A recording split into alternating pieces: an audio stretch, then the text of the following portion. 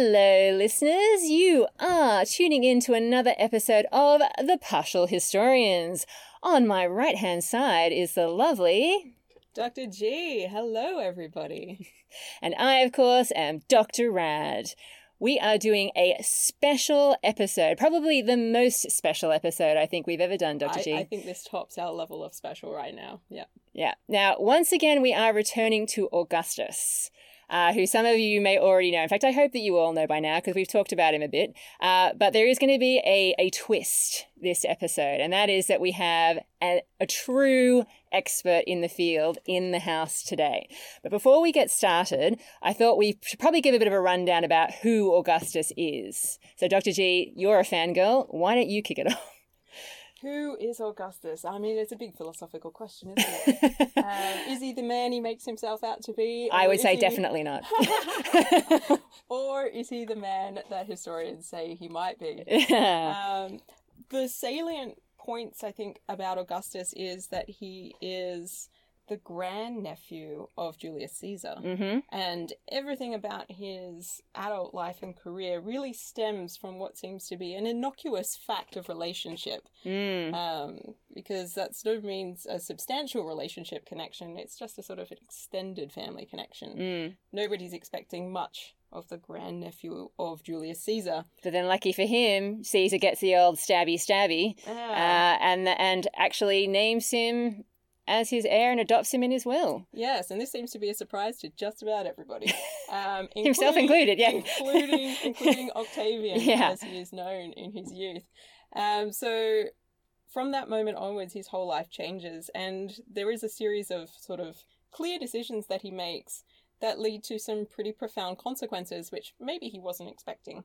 But his decision to march towards Rome rather than go into hiding at the behest of all of his relatives after news of Caesar's assassination reaches him is the turning point that changes everything. And he does all of this at a pretty young age. He's 19. Yeah. To the kids listening out there, anything is possible. That's right. As long as you don't care by playing about the rules or anyone else's feelings. Yeah. So the important lesson that Augustus leaves us is ignore your parents, ignore your relatives, and follow your own path. And you too. Believe that you are invincible, and it shall be so. Yeah. He basically sets off on a pretty turbulent career path at first, where he has to negotiate some, the very twisted paths of Roman politics. Other people who fancy themselves to be Caesar's heir, such as Mark Antony. Indeed. But eventually, after a series of civil wars, essentially, he ends up being... brutal killings, you could say. That too.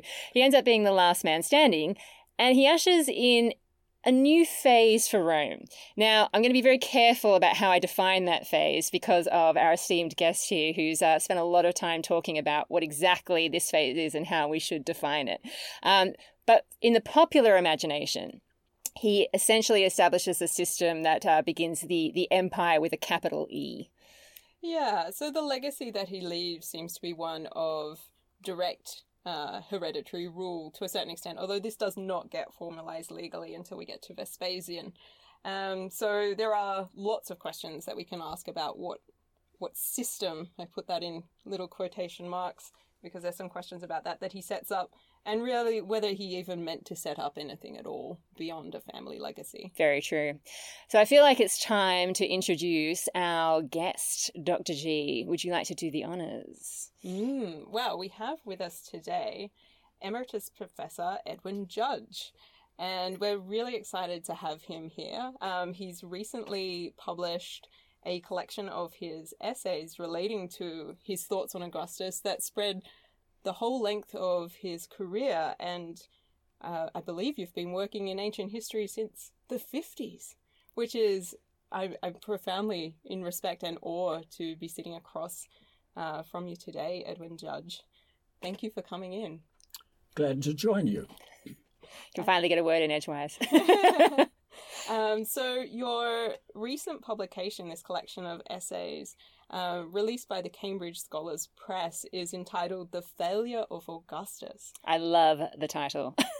And as a sort of a launching point, I'm really interested, first of all, in what intrigues you about Augustus. Well, it is this failure. I didn't know I was writing about a failure. I've been writing about Augustus for 50 years. And when I came to put the 26 chapters together, all of which had been written ages ago, all of a sudden it dawned on my consciousness that there was one word that occurred in the text a number of times, and that was failed. That was never planned. I wasn't aware that it was there, and I now have to search to find where it is that I said that in these studies. But at the point of putting them together, all of a sudden it dawned on me, that is the point. He is a failure.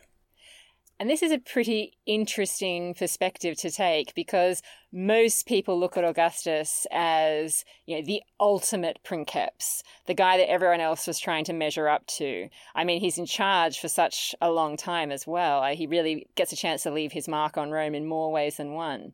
So I'm intrigued to know what led you to this point of view, which I so heartily adopt about Augustus myself. Well, everything that you say and everything that everybody else says, I may say, right down to the present, is governed by what happened later. And the fundamental thing in all human studies, in our lives, for example, is not what happened later, but at the point when it's happening. What were you trying to do? And typically things turn out differently. It's the case for all of us all the time. And nevertheless, if we're thinking in terms of ultimate authenticity, it's this intangible, non-existent, if you like, point of the present. The present isn't a period of time. It is the point between what has already happened and what may happen yet. And it's not a period of time. It's that kind of watershed. And yet that is the only point of reality. We know this in our lives at every point of the day. We immediately regret something we've just said. That it was done, there are consequences, and so on. Life is like this. So one should always try to, when looking back at other people, looking back on yourself, for example, one should always check again, well, was it supposed to be like this? Because Augustus has such a long time to mop up any potential mistakes that he made, or, as you say, unintended consequences. And he also has quite a significant propaganda machine at his disposal. Do you think this has a lot to do with how people have tended to see him over time? No, he actually wrote extensive commentaries on himself, as Julius Caesar had done, while he was in the thick of it. Yes. And these largely are lost. In the case of Caesar's commentaries, we have them. So we know what Caesar was thinking at the time, year by year. But we don't know that for Augustus. So we have to reconstruct what he must have been thinking from the endless secondary information we have about it. I've in fact known what his intentions were for 50 years. That hasn't changed. But my point in calling it a failure belongs to this year alone. It was only when this book was getting ready to go to the press I thought, that's what I'm trying to say. But that, of course, is interpretative too. So what do you think 19-year-old Augustus's dream was after the death of Caesar? What was he intending to accomplish? We don't know what his dream was at the time. We do know how determined he was. The point you've mentioned, he decided not to escape after the assassination of Caesar, but to go back to Rome and face it. Even before he knew about the will, he made that decision. And his mother and father-in-law both tried to persuade him not to go. He was with the troops getting ready for the Parthian expedition in Albania when the news of the assassination came, and the message from his parents was, on no account come back, stay there where you're safe. Anyway, you were right to stress it was an epoch-making decision to go back. And there was a further stage in it. He was very cautious when he landed in Italy because he didn't know what would be going on. You know, he's several days or even weeks behind the events already. Remember, this is not instant communication. There've got to be actual people come and tell you what happened. Yeah. And he very cagily approached, he was in military service in Albania, and he approached the legions at Brindisi, the other side of the Adriatic Sea, very cautiously. And I suspect, to his surprise, he hadn't heard of the will. I'm not sure when he heard of the will, but the soldiers had heard of it, and he must have heard of it by now. Perhaps when he landed in Italy, he heard of it from his parents. But the soldiers saluted him as Caesar. They called him Caesar. That was not his name. And that must have been a shock. I think as a 19-year-old, I try to imagine myself as Octavian in that moment. Well, he must have known by then that he was in the will and that there was a condition in the will. The condition in the will was that he accept the name Caesar. And in fact, that involved a lawful adoption. You can't just take somebody's name and join their family. It has to be established by law, naturally by birth, of course. But in fact, the idea of a posthumous will was unheard of. The whole thing about death is that's final, and you lose control. That's why people write wills, of course, to do what they can to regulate it. But he had no obligation to fall in with Caesar's suggestion. And Caesar had not told him, as you indicated. That's very significant. Caesar had reservations, for sure. Well, the natural expectation was there might be a son to his own marriage be born. That never happened. And oddly enough, it never happened with Augustus either. Those two great figures, Caesar and Augustus, both lacked a natural son. And a very large dimension of the history revolves around who then gets control without a male heir. It does certainly lead to complications, and I'm wondering if you can speak more to the nature of the way that wills are set up and the nature of Roman adoption, and why precisely this case is so unusual. We talk about it being because it's a posthumous sort of adoption, but how, for our listeners, can you explain a little bit about how Roman adoption was supposed to work and what makes this case so unique? Well, it's supposed to work between two living people. The father, who lacks a natural heir, meaning a male heir, to his estate, must adopt one in the interests of the ongoing permanent life of his family. The family was a sacred institution, and you were obligated, not just morally, but in terms of the sacral system of the Romans. The family had ongoing life which must be sustained, and it must be sustained by descent. And since the deaths of children and early children and so on, in childbirth and so on, was very common, it was always a bit chancy. But adoption was a fully lawful and proper and desired alternative if there was no male heir. You would adopt one. And he would then take your name and so on. And Roman history, as you know, is full of people whose names get doubled up with the one they were born with and then the one into which they've been adopted. And to be an adopted son is just as valid at law as being a natural son.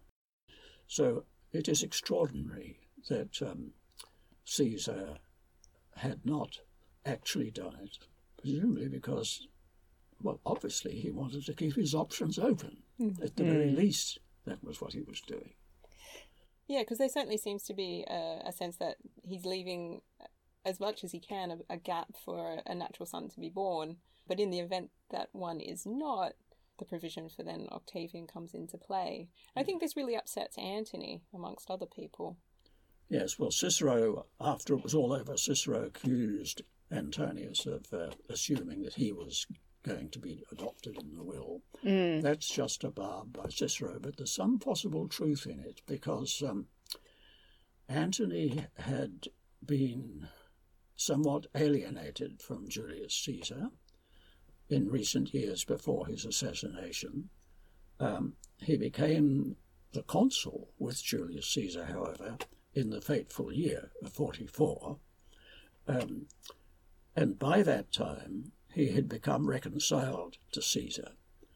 And we know for certain from the detailed information we have that the long journey back from Gaul, where Caesar was campaigning, not in Gaul now, but in Spain, had taken place with Caesar sharing the carriage with Antonius, his fellow consul.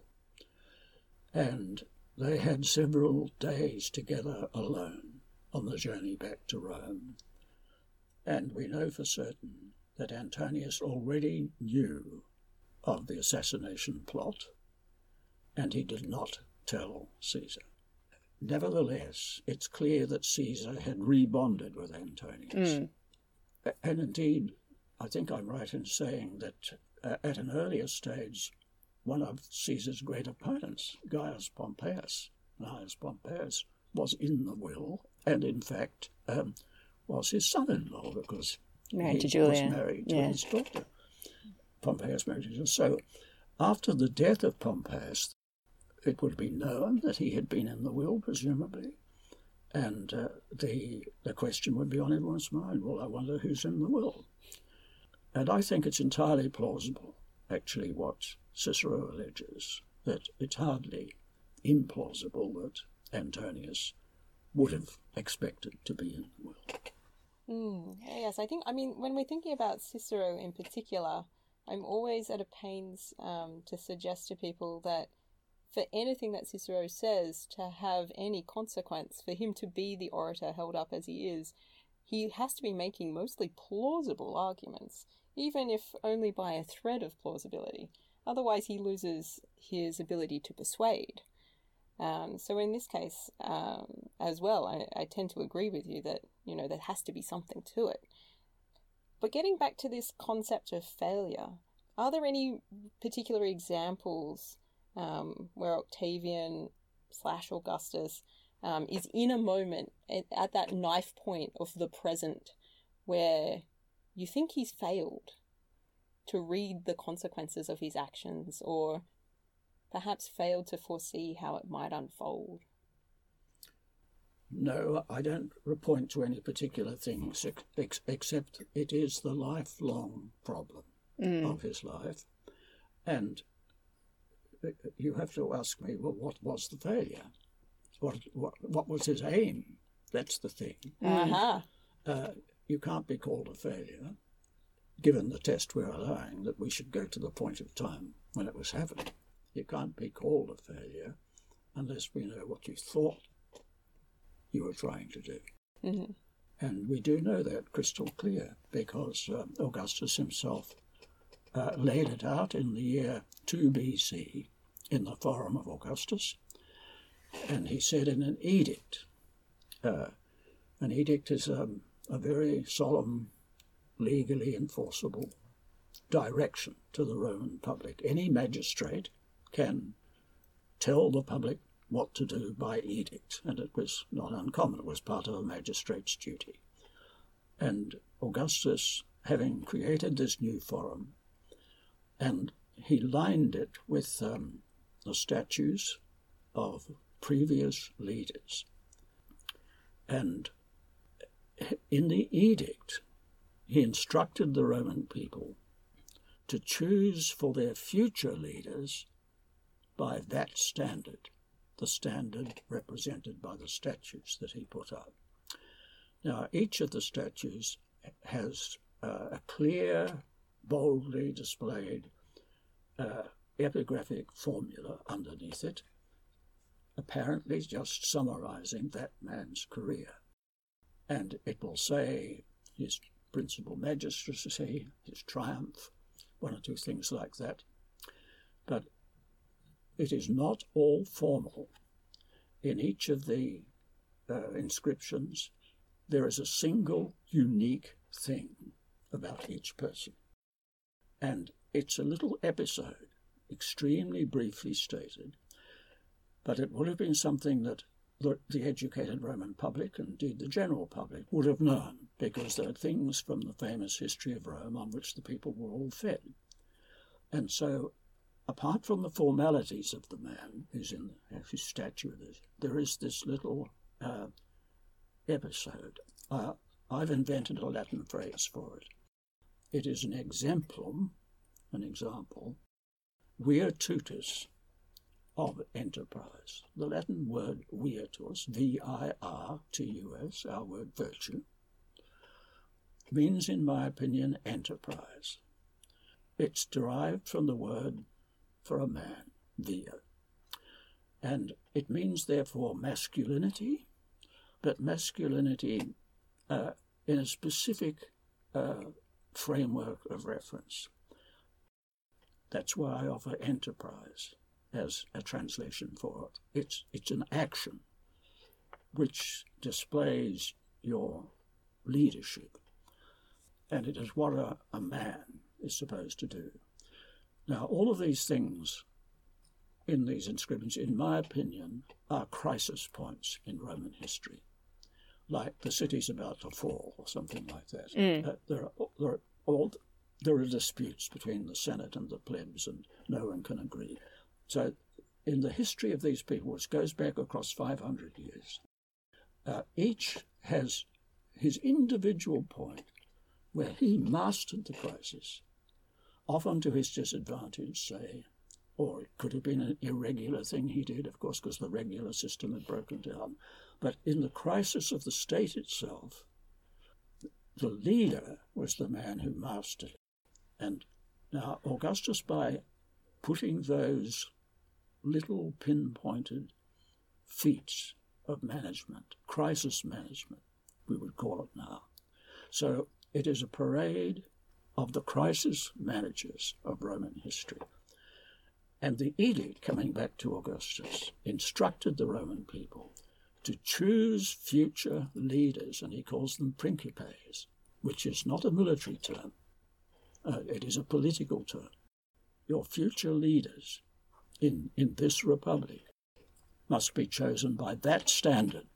Choose the man who can manage the crisis, whatever it is. So speaking of crisis management, one of the largest crises that Augustus causes in his later years is actually probably dying after decades of being the leading man of the Roman state. And in his place, we see the rise of his adopted son, Tiberius, who, I have to admit, was probably not quite as good at handling these sorts of moments of crisis as Augustus himself had been. What can you tell us about this moment? The Senate passed a resolution, which is recorded by at least 3 or more of the ancient writers who treat this matter, moved by the 2 consuls of AD 14. The Senate passed a resolution inviting Tiberius to do something, but none of our sources say what the something was. And I believe I can demonstrate that neither Augustus nor Tiberius had assumed that what happened would happen. It's obvious enough to us, and it was obvious to lots of people at the time, that this is what should happen. But we don't know what the resolution actually said. I'll tell you the important evidence we have about it. Whenever Tiberius, after the death of Augustus, whenever Tiberius was there at the seat of government, senatorial debates and so on, Tiberius, would stand up if the consuls were present. It says that. Yes. Now, the fact that it says that is people were surprised. And for certain we know why they were surprised, because Augustus had not been standing up when the consuls were present. And why was he not standing up? He wasn't consul, of course. He was only consul in particular years. But from 19 BC onwards, we know, he had been invited to sit on a third chair, a third curial chair, between the 2 consuls.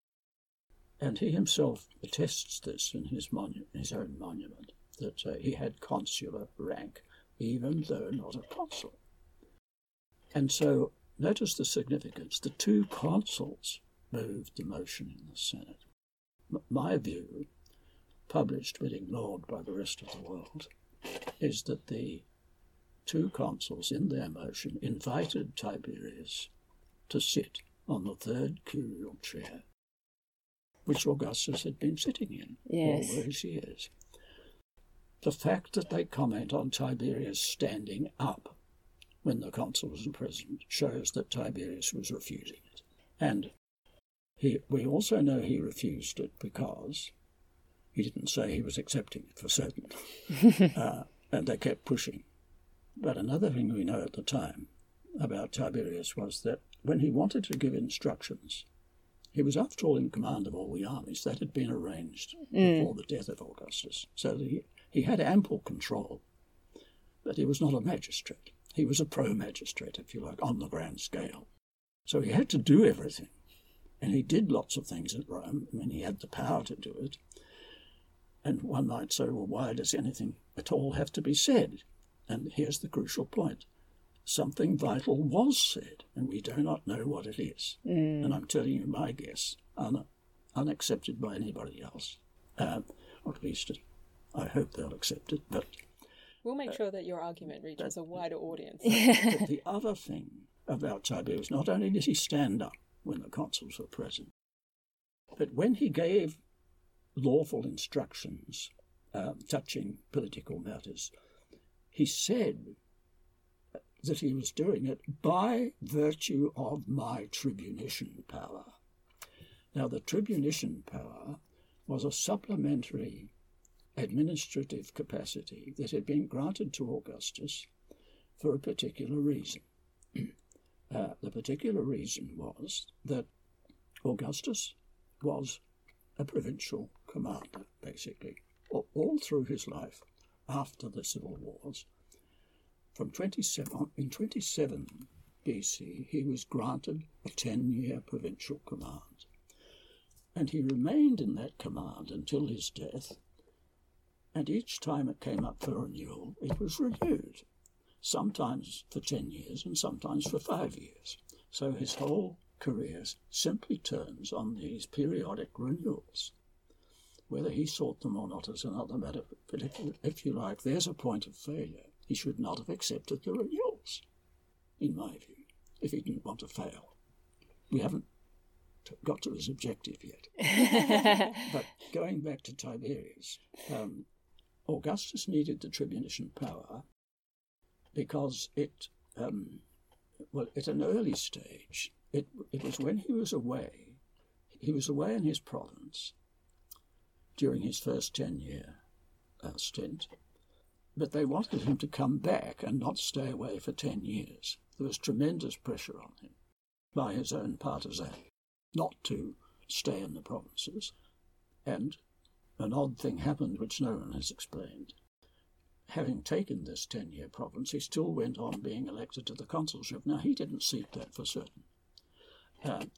So what happened, I think, when the annual elections came up and he was in his province, through whatever gerrymandering there might have been, I have no idea, people simply elected him for another consulship. And it led to his own Ides of March, virtually, in the year 23. I mean, he was clearly in line for assassination. He knew that, and everybody could see it coming. And so he resigned in 23, midstream in his consulship.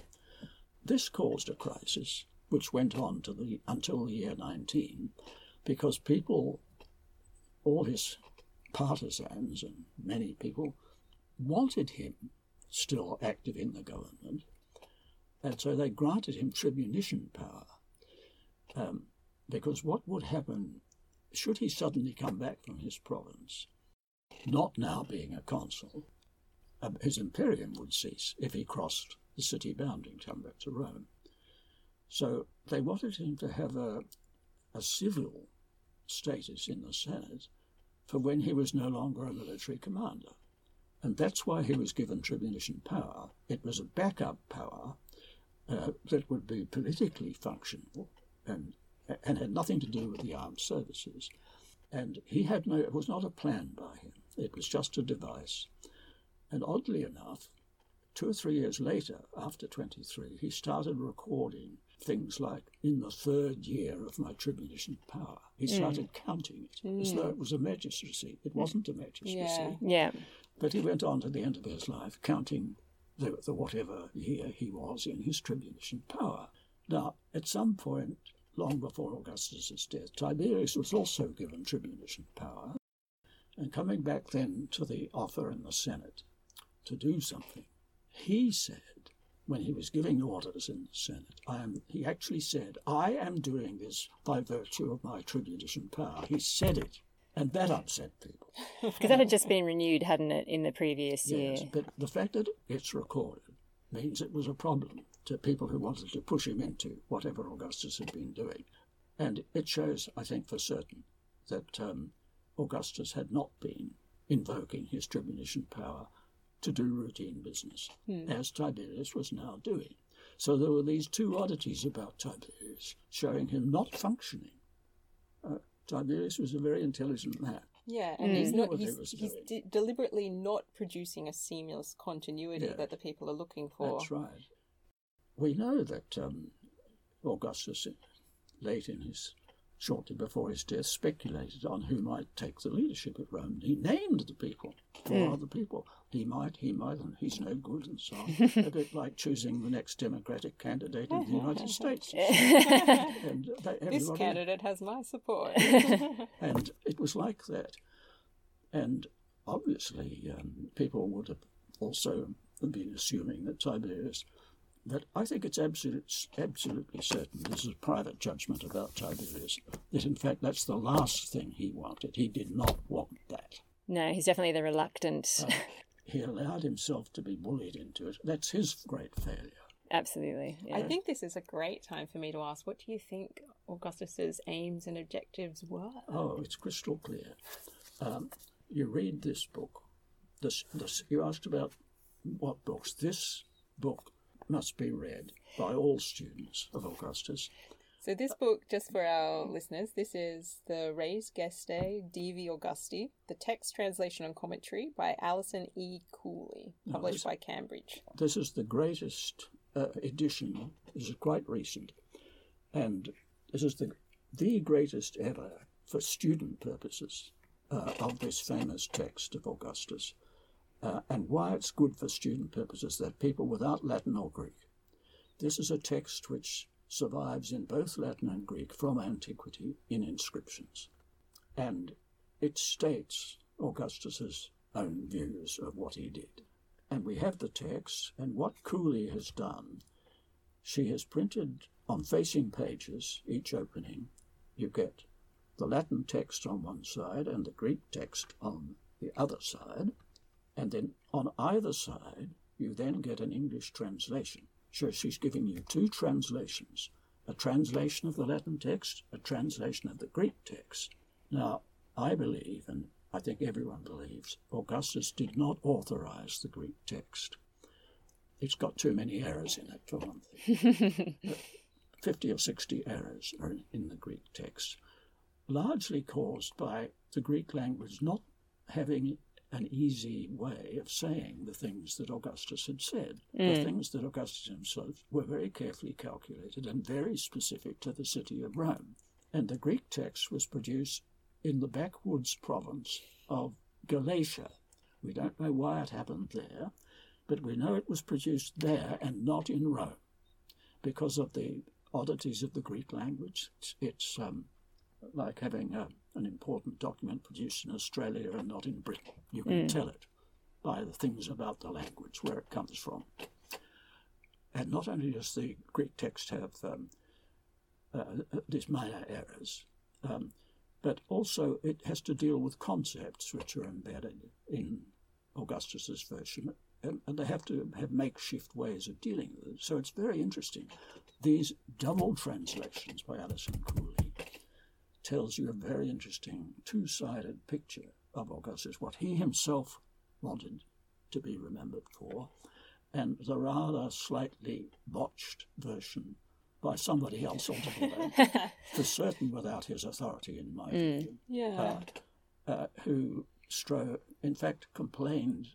The person doing the Greek text complained. It's my word, of course, it doesn't say it, but complained, in effect, that Augustus didn't do it right, what he'd done in his version, particularly over the money. The whole text was about A, conquest, and B, money. Mm-hmm. And in the money side of it, it's broken up in all sorts of important ways. Like, there are grand statements about money, including whenever there was a shortfall on the taxes, I just supplied the shortfall. That's a totalizing money claim. But endless little money claims, like on such and such circumstances, everybody in such and such a category got this handout on this. So little amounts. They're pretty decent amounts, more generous than governments give now, I may say. I think it was meant to be a pretty impressive largesse policy that Augustus followed, and the rhetoric of it is to mention in particular the in your pocket side of it. You got this much on that occasion, this much on that occasion, so that the public would remember why and what a great largesse we got on those times, you see. But the Greek translator couldn't cope with this and said, "What's wrong with this?" Is me. What's wrong with this guy? He can't say it as he ought to be saying. He sort of added it all up and said the grand total. So the Greek man did that. Produced the grand total. So the Greek has missed the significance of the small details of these largesse moments. Whoever was doing it in Galatia was a Greek, B, not a Roman, and maybe not a participant, and he probably not at all, probably not a Roman citizen even, and therefore not a participant in this lot. Was nevertheless very impressed about the grand scale of it. Yeah. And I think this is part of what makes, the Res Gestae is perhaps the greatest inscription that we have in Latin, at least for my research purposes. And we're so lucky and to have it in both Latin and Greek. It gives us this opportunity to also see just how much our Greek language and thinking doesn't quite correlate with Latin thinking. And it's the case with any two languages. There's always going to be a gap between the concepts that you need to render in your native language and the concepts you want to render in the second language, which bespeak to what is unique about both cultures. And it sounds like with the Res Gestae, we're getting a real sense of just how differently the Romans perceived economic issues as being important, not just to the individual who's doing the giving, but to the audience who's meant to engage with this inscription and to hear the tale of how fortunate they have been under this sort of benevolent leadership. That's right. Now, I want to revert to the question of failure. Since I've produced this failure of Augustus, I want people to read this, and I have to tell you that nowhere do I say what the failure was. But the word failed does occur, as I mentioned, at various points, so you can add it up. And I don't want to tell you now what the target was, but I think I have to for your podcast or something. But I would prefer people to come to this book not knowing what I think his aim in life was. I think that's fair. We'll leave a sense of mystery about it. On the other hand, I do want you to know, since to guide what we're saying, you can easily calculate, just like the Greek translator did calculations. We all do calculations on what it adds up to in our view. And I personally think that the whole drive of the Res Gestae is quantitative. There's a huge amount of adding things up going on all the time and comparing records, saying to have been the first to do something, and things like that. Now, this is a quantitative assessment of, given what I've said about the Forum, of Augustus's own view of his crisis management. There was indeed a monstrous crisis, which he inherited and partly caused. So he has to show himself to have managed the crisis. He's not denying that he's the leader, by the way. He's proud of that. And being the leader, the princeps, is not something he invented. Because in Cicero's time, Cicero thought of himself as the princeps of Rome. And people chopped and changed, or you could use the word princeps in the plural. There could be leaders of Rome. There doesn't have to be just one. But for once in our tricky trade, the Latin is exactly the same in meaning as the English. The word princeps, meaning leader, exactly as with us. The word leader is not the name of anything constitutional. And yet our whole political system is shot through every day, all the time, with the concept of leadership. But what is leadership? People criticize it, say, won't you take the lead? They say, we want leadership. But you've elected them, and so on and so on. So it's nothing to do with the actual government or the law or anything like that. It's how they inhabit the role. It is whatever we mean by leadership. The Romans meant exactly that by princeps too. Literally, the word princeps means coming first. But in terms of its sort of meaning, it's just like it is not the name of any appointment, except only if you were first elected by the censors when making up the Senate.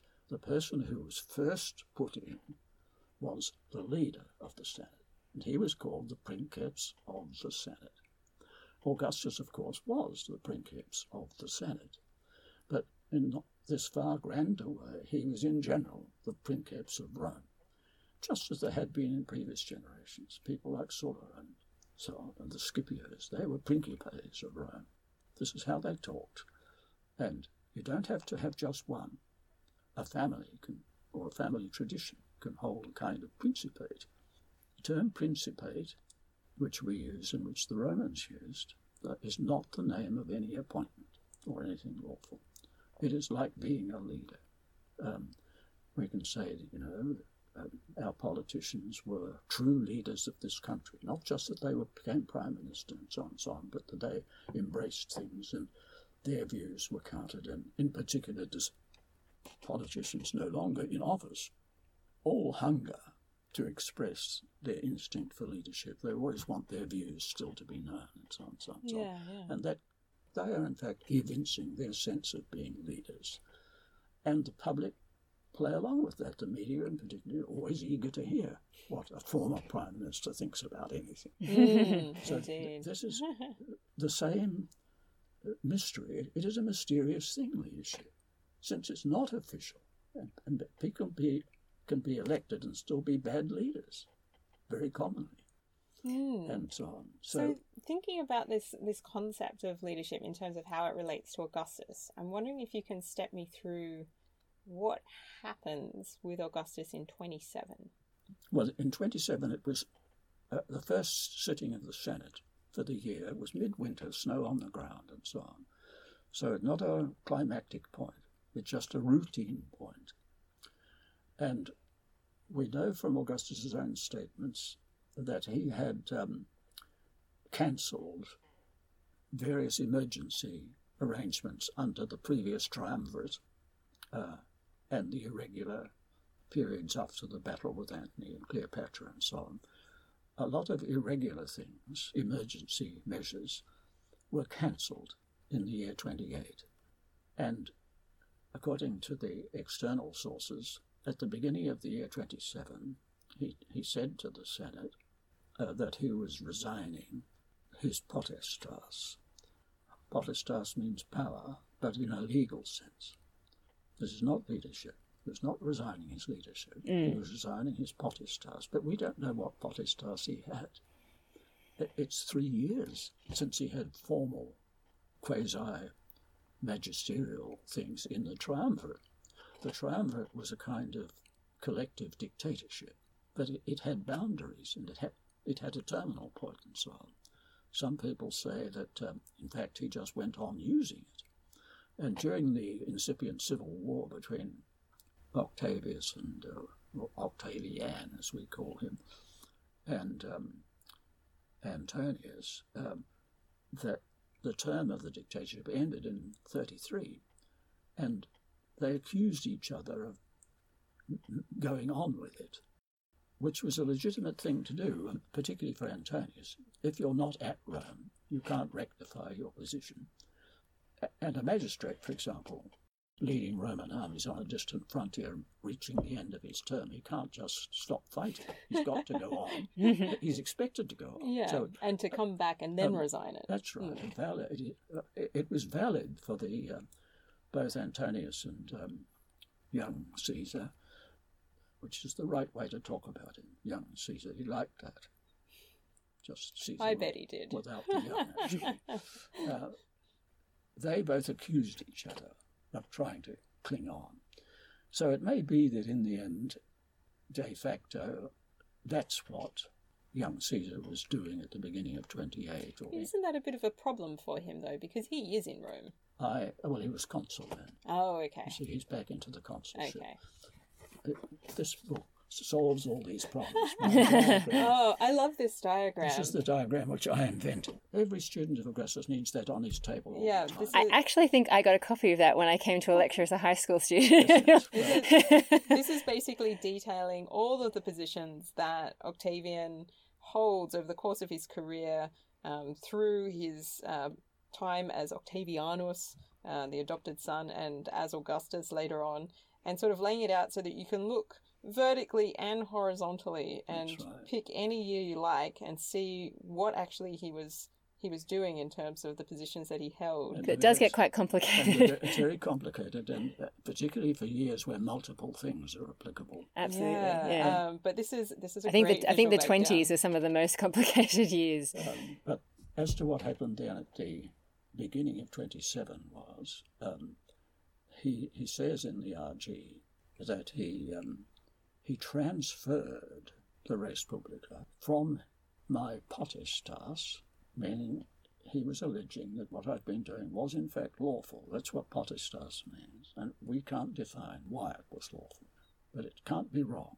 Oh, incidentally, an important thing about this book, this is vital, this is a little side, the res gestae must contain no lies. I may say when I first taught students this in the University of Sydney in the year 1957 or 8, when for the first time there were tutorial classes at the University of Sydney because of the Sputnik scare. The government put new money in. There's more teaching at universities so that we can have better Sputniks than the Russians. We need one of those moments now. And so we had... we all suddenly had not just lectures. We used to just give lectures. I used to lecture at Sydney to 500 students in the theatre, and they would boo me and so on. It was very active scene. And we had these little tutorial groups, and in the very first one, whether it was 57 or 58, 58 perhaps, I'm not absolutely sure, an impudent student from Canterbury Boys High School was in the class, and instead of listening to we didn't know what tutorials were. I, of course, went on and on and on and on. But his name was Ron Ridley. He interrupted me all the time, said it can't be right, and so on. He fought me all the way as an 18-year-old. I was deeply impressed by this. Worse, he has subsequently stated in print that he and his cronies in that tutorial group would sit up all night searching in the source material to prove I was wrong. Now, that's what the tutorials were like. That's a mark of a future historian right there. That man is now the Emeritus Professor of History in Melbourne. He's still there. And he wrote a great book on the res gestae, saying in Latin on the front, dedicating it to me, whom he contradicted, and who incidentally disagrees with me 100% on my doctrine. There cannot be lies in this book. Ron Ridley's book proves, in his view, that it's lies all the way. So you need to read his book, and he says in his dedication to me in the front that this is for me, he says, and then has a little phrase in Latin which means, I hope he won't have a blue fit. Well, I'm having it, of course, and of course I love Ron mightily and admire him greatly. And he, for some reason, has never got over being taught by me. He says that himself.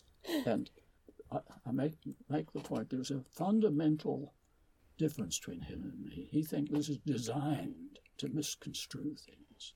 I'm taking the exact opposite thing. It's absolutely essential that there be nothing actually wrong in it. Otherwise, we still haven't decided what his purpose was. Well, that's okay. But otherwise, if there is something, if he's just faked the figures in some way, as soon as he's dead, everybody will tear him to shreds. I feel like there's something we should point out for our listeners who might not be as familiar with Augustus here. The Res Gestae was not something that Augustus was writing for himself. This was something that was designed to be published and seen by the people. Well, specifically outside his tomb. Yes. Specifically for going outside his tomb, which would be a place you make pilgrimages to. Yeah, and we're really quite lucky at the moment because they're engaging in a restoration of the mausoleum now. Yeah. And if you want to see this inscription, if you happen to be lucky enough to be in Rome, there is a copy of it just across the road from the mausoleum on the outside wall of the Areopagus Museum. So you can go and have a look at just the extent of it, because the thing is a very long inscription. Yes. And in order for it to be on display in public in this way, we have to assume that people are going to talk about it. The people who are literate are going to translate it for the people who are not able to read it, because there is something in here for everybody. But let me tell you this, my conviction is not only are there no fibs in this, but there are also no surprises. In other words, everything that has gone into this, the people knew all about long before. And they've heard it and heard it and heard it in 101 ways. And notice carefully, it is all data, and it does not contain policies nor interpretations. It contains heaps of laudatory things, provided other people have said them, and so on. But we still haven't said what his aim was. The purpose of the text, in my opinion, was quantitative. It simply wanted to break all the records. And he's very careful about it. He's not fabricating it. And there are cases that you can see that he's not mentioning where he didn't break the records and so on. But where he broke the records, this is built in here. And so he's saying a simple thing, that he is the top scorer in this 500-year. Yeah, and so then it's a matter of thinking about, like, how did he quite get there? Because, I mean, he seems to be a bit of a frail specimen of a human. He falls ill quite a lot. He finds ways to not go onto the battlefield. Yes, I agree with all that. And, of course, it's true, however, he had the support of powerful backers, people like Agrippa and Maecenas. They are no fools. Without calling him a mere coward, for example, I agree his ambiguous record. And he always felt sick if there was a battle on and so on. Well, I don't blame him for that. It makes him more human, doesn't it? It's not an admirable thing, nevertheless, from a Roman point of view. And he doesn't have a personally glorious record as a human being. So, and he is not claiming that. 2 centuries before, people did claim that kind of thing. We have inscriptions, people boasted, I am the best orator. I have more children than you. No, Augustus has no boasts of his personal capacity in this book. I actually feel like that's always been one of his strengths, in a way that he seems... I always get a sense that Augustus knows his own strengths, and he knows where he needs to bring someone else in. Okay, so his purpose is clear. He simply wants to be the ultimate record breaker, but the problem is he simply allowed it to go on and on. He should have died. He was going to die in 23. Yeah, he was going to die in 23. Everybody he somehow lives a very long life. It was mismanaged in a bad way. And he shouldn't have just gone on taking the renewals. And I'm sure myself that he could see the folly of it. But of course people pressed him to do it all the time. He was always being pressed to do it. And in fact, the thing that was my main hypothesis, nothing was changed. But what was changing was the idolization of the leader by the Roman public. And worse, the capitulation morally of the other nobility. There are, after all, scores of other great noble houses, all of whom would be wanting aspiring to careers like this, or this type. But there was a subtle shift which is documented. I can't give you the documentation just now, it's too detailed, but a subtle shift when people competed not to outshine Augustus, but to crawl to him more obviously than their rivals. That is, servility became one of the competitive arenas. And I think this is the thing that really disgusts Tacitus. Yes. Yeah. Well, this is the real change. There isn't a constitutional change. This is the main point I'm making. Rome did not technically change, but because of the immense crises they've been through, 20 years of civil war and the terrible costs and all that, and then this extraordinary prolongation of a rather elderly, feeble, increasingly unhealthy man, just locked things down. And long before his death, as Tacitus says, there were not many people around who could remember what it once was like before the civil wars. So he makes it clear that I'm right about this in the second last clause of the Res Gestae, where he says that he, as I mentioned, that he transferred the res publica from his potestas to the discretion of the Senate and people of Rome. That is, the Roman state remained as it always was. Nothing has changed, just that we've had a hiatus over the civil wars. And then he says, from that time, I had no more potestas than those who were my colleagues in the magistracies. So when I was a consul, the other consul had the same potestas as I had, and vice versa. But I was ahead of them in auctoritas. So if you say, well, how on earth did he become a leader on this scale? His answer is crystal clear. It's because of auctoritas. And what is auctoritas? Well, rather like the word leadership, it's exactly the same as our word authority. Now, our word authority is double-sided, like auctoritas is. You can have the formal authority if you're a magistrate to do this and that, but if you're not a magistrate, I'm speaking of now, if you're not in Parliament, you can still have authority. And the authority exists in the community, and the authority means people listen to you and admire you, or whatever it is, and you count somehow or other. Now, it's a mysterious thing, but it's no more mysterious at Rome than it is for us. So authority and leadership are two perfectly normal English words, equally ambiguous in English and in Latin.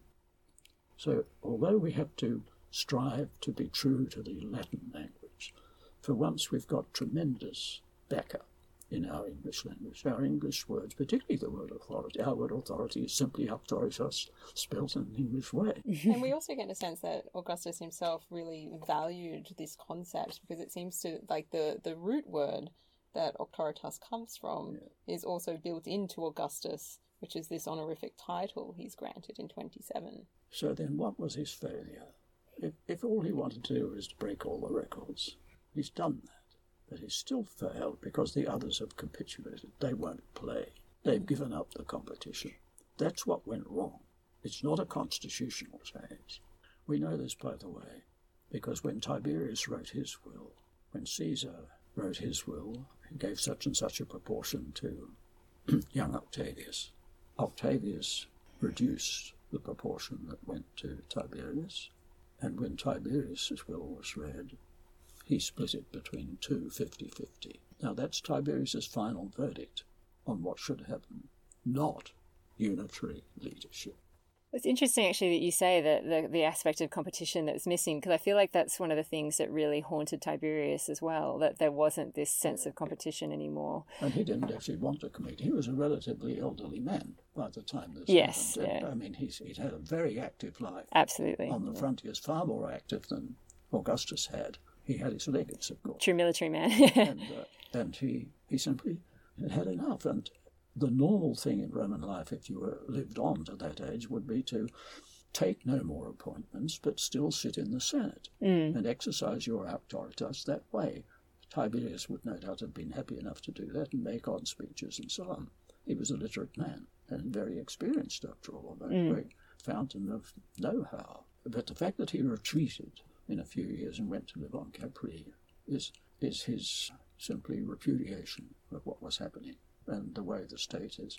And whenever people raised critical cases, he would say, let the laws apply. He washed his hands of any attempt to institutionalize the so-called Principate. He is rejecting the Principate. It's actually funny you should mention that word, because I've been dying to ask you while we've been having this conversation. For our listeners, could you clarify the term that you think is most accurate for Augustus's tenure? Because some people call him, the first emperor. Some people say we should call it the Principate. What do you think is the most... Neither of those. But both of those institutionalize the very thing that he was trying not to institutionalize. He wanted it left open for the great men of the future to compete, manage their crisis, and become leaders that way. And he says in the same edict where he said this, he said, I want to be judged that way. Judge me by how I managed the crisis, and judge that to others. So emphatically, his view of Roman history is 1,000 years, of course, they all wanted 1,000 years, unchanging. For certain, that was his view. And his failure was he destroyed his own aim by staying too long in the centre of power and paralysing the will to compete in his opponents. That's what. So I'm wondering, because I think it might be a good place to sort of wrap up this conversation. Yeah. If you have any last words or thoughts on Augustus that you'd like to leave with our listeners. You said when briefing me on this that, or an article, I would strongly urge anybody not only to read this book on failure, but the chapter 3 in it is a short article saying everything. Chapter 3 is called The Private Sources of Force in Roman Politics, and it covers everything from the era of the Scipios down to Augustus. That's 200 years of Roman history in this small chapter. And by calling it private force, I was inspired by this book a generation ago, which sharpened my understanding. I've always thought what I've been telling you today, but the phrase, the private sources of force, graphically sharpened in my mind. This is what went wrong with Rome. Why did Rome drift into autocracy in the way I've described? It was because the Roman law itself did not provide adequate protection for people. If you suffered a murder in your family, for example, there was no crown prosecutor, no police. You had to find revenge for yourself by private means. There were courts, of course, but you had to get the murderer to the court physically by private force. Quite a challenge. And this was a fundamental difference between our culture. We cannot execute the law ourselves. In fact, there's a very great risk, as you know, if the see there's a terrible accident or a crime being committed, you have to be careful, or you'll find yourself brought to law. There's definitely that strong, anti-vigilante message. The culprit may break his leg, and you'll be responsible. So, and yet somehow in our culture we still think people should do something when they see something terrible happening. We all feel this, and morally it's right. But the law doesn't say it's right. The law protects often the assailant. But the crucial thing is it was not like this at Rome. And the most famous statement by Julius Caesar was this: I, Julius Caesar, after such great achievements, would have been condemned if I had not sought the help of my army. Now that's after the Battle of Pharsalus. That's justifying crossing the Rubicon. He crossed the Rubicon because he would have been condemned. The courts would have been used against him. It's easy to see why. He didn't have enough money. And so he appealed, like any Roman citizen could appeal, privately to the help, the physical help, against people who are going to persecute me and condemn me. He means Why does it money? Because he wouldn't have enough money to pay the jurors and so on. He couldn't win the court case that was pending. And he'd done terrible things anyway. He deserved to be found guilty. But he touched a vital point of all Roman history. In the crisis, you seek help by force. And that is valid. And that explains the whole of this period we're talking about. It is the triumph of the private use of force. And the book that Professor Judge is recommending is Violence in Republican Rome by A.W. Lintott. We'll have a link to that in our show notes for today. Well, I think that is a good time to wrap up because Professor Judge has been extremely generous with his time. Thank you so much for coming in and speaking to us about Augustus today and your latest publication. I've really enjoyed perusing it over the past week. And we also want to say thank you to Macquarie University for arranging for us to do this recording today. Yeah, this is a beautiful recording space. Thank you so much for speaking with us, Edwin. It's been a real pleasure. All the best for your project. Thank you.